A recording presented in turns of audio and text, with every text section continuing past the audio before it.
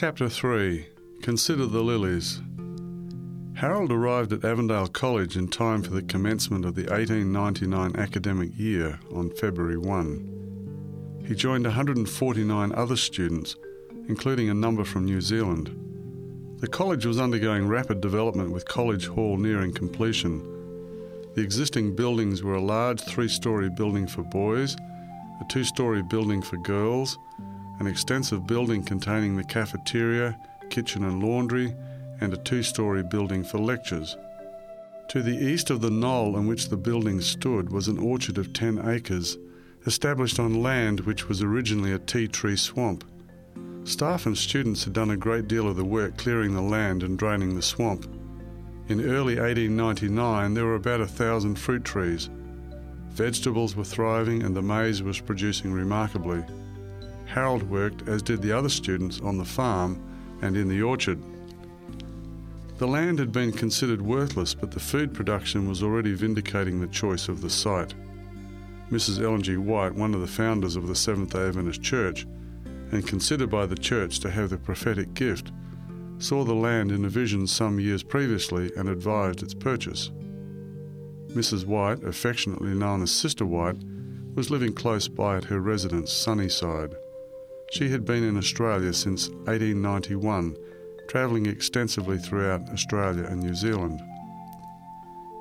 Harold's roommate was Thomas Sherwin, later to become the medical superintendent of the church's sanitarium and hospital in Wahroonga, Sydney.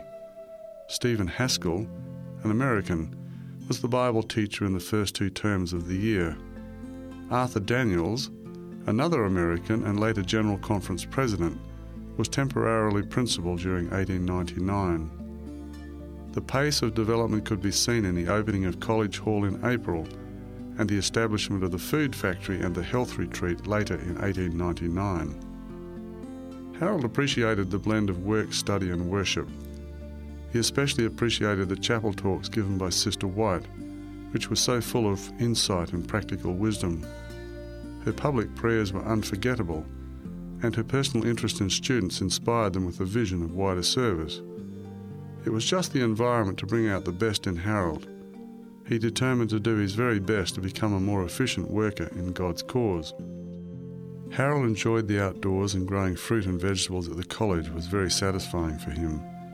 The exercise also helped him to manage the demands of his study program.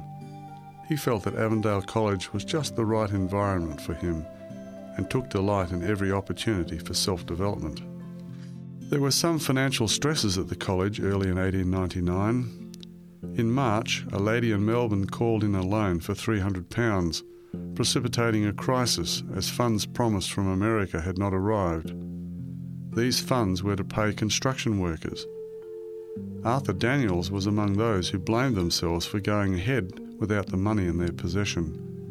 Daniels prayed earnestly and received the powerful impression that God was going to resolve the crisis. He met with the college committee and was authorised to travel to Sydney, Melbourne and Adelaide to secure the needed funds. Daniels arrived in Melbourne on Tuesday, April 4, and met with the lady who wanted her money by Thursday that week. He could not convince her to renew the loan for another year. Daniels went to bed that night greatly troubled. On Wednesday morning, while praying, Daniels was reminded of the assurance he had received from the Lord in Cooranbong. He did something that he had never done before. He put his finger on the margin of his Bible and opened it. The first words he read were these: "Thy God whom thou servest continually, he will deliver thee." Daniel 6:16. Daniels wrote in the margin of his Bible, "Salisbury's Room, 7:20 a.m., the 5th of the 4th, 99. That evening at 5 o'clock he wrote, "Fulfilled, 5 p.m, 5th of the 4th, 99. That morning, Daniels went to the publishing house to see what would happen. By noon he was still waiting. After lunch, Daniels called Brother Salisbury, the manager, and Brother Forkhead, the treasurer, together. They went into the country to see a man who had previously offered the publishing house a loan, but found he had invested the money elsewhere. It was 4 o'clock when they returned.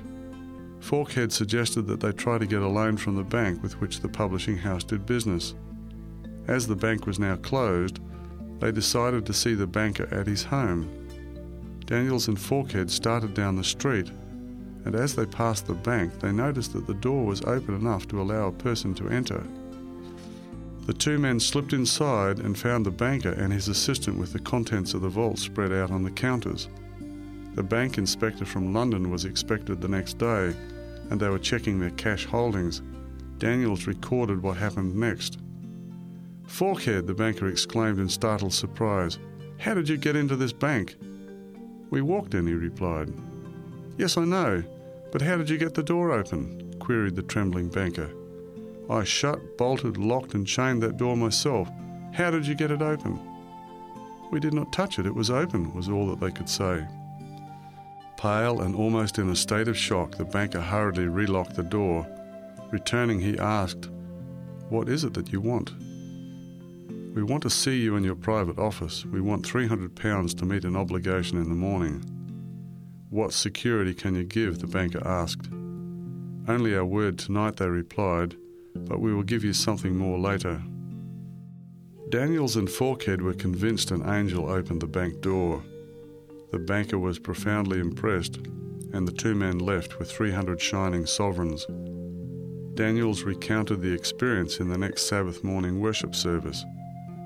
After the service, the lady who had recalled the loan asked whether the college could still use the money and offered an extra £75. This was a good omen. The financial tide was turning for the college. Other financial crises were also resolved, and they turned out to be blessings in disguise as they encouraged a greater self-sufficiency in the Australian believers. Daniel's experience in Melbourne encouraged the staff and students at the college, and morale was high. There was a strong sense that God was leading in the affairs of the college. Harold dined with Sister White and travelled in her phaeton carriage, a light horse-drawn carriage with 4 wheels, to services in outlying villages from Cooranbong. The missionary spirit at the college was high, and Sister White often spoke at open-air tent meetings, travelling as far away as Newcastle, about 35 miles to the northeast, in her carriage. She spoke at Wallsend, west of Newcastle, and in the Newcastle suburb of Hamilton. Closer to home, she spoke at open-air meetings at Dora Creek and Martinsville. Harold heard Sister White address thousands of people.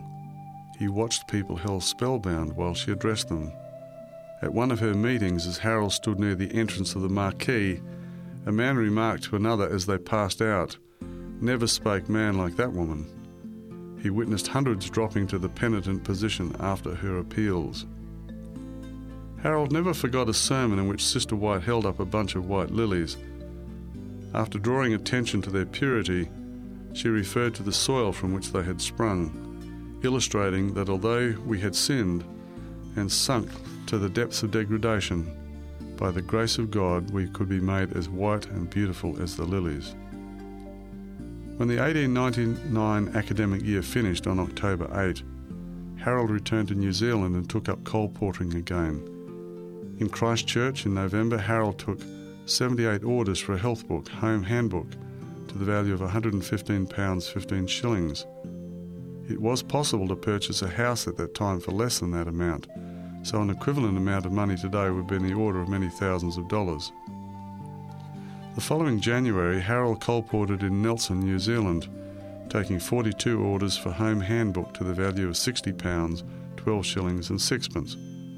Harold returned to Avondale College for the 1900 academic year, commencing on February 1. Soon Norman was also enrolled.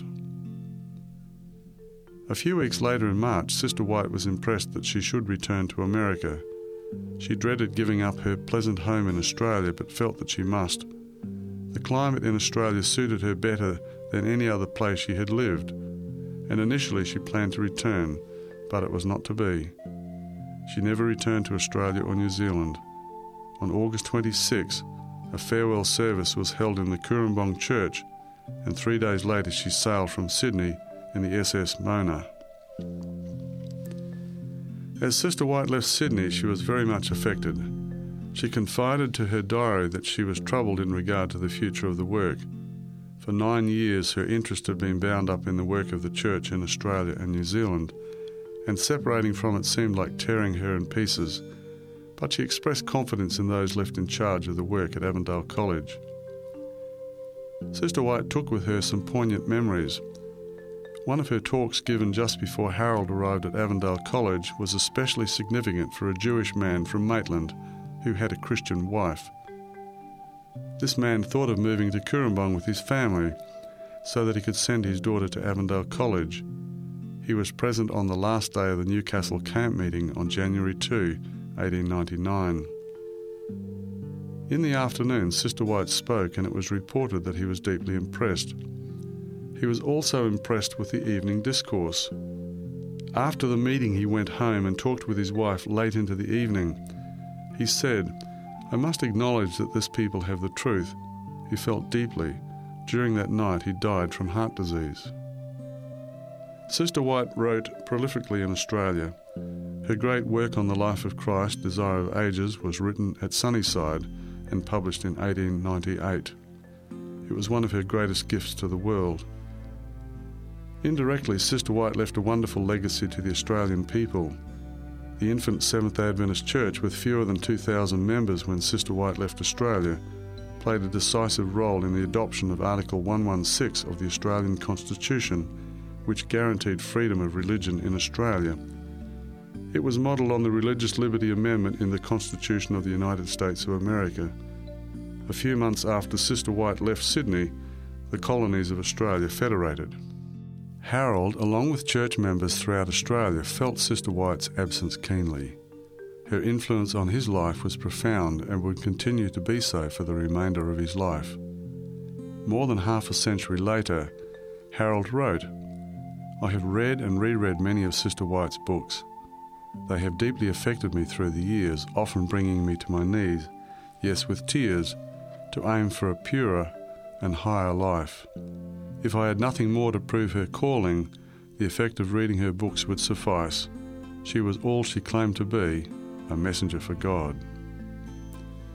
When the academic year finished in October, Harold returned to Nelson in New Zealand and colported again during the college vacation. The demand for workers was so great that Harold did not return to Avondale College in 1901. After remaining in Nelson till March 1901, Harold made his way to the Otago district, where he worked in Christchurch and Ashburton, taking 40 orders on his first day in Ashburton. Meanwhile, Laura enrolled at Avondale College for the 1901 academic year. Harold was now 23 and ready for new challenges. Avondale College gave him a formidable blend of motivation, knowledge and practical skill that formed the basis of his life's work in Christian ministry. That ministry was destined to be in Australia, not New Zealand.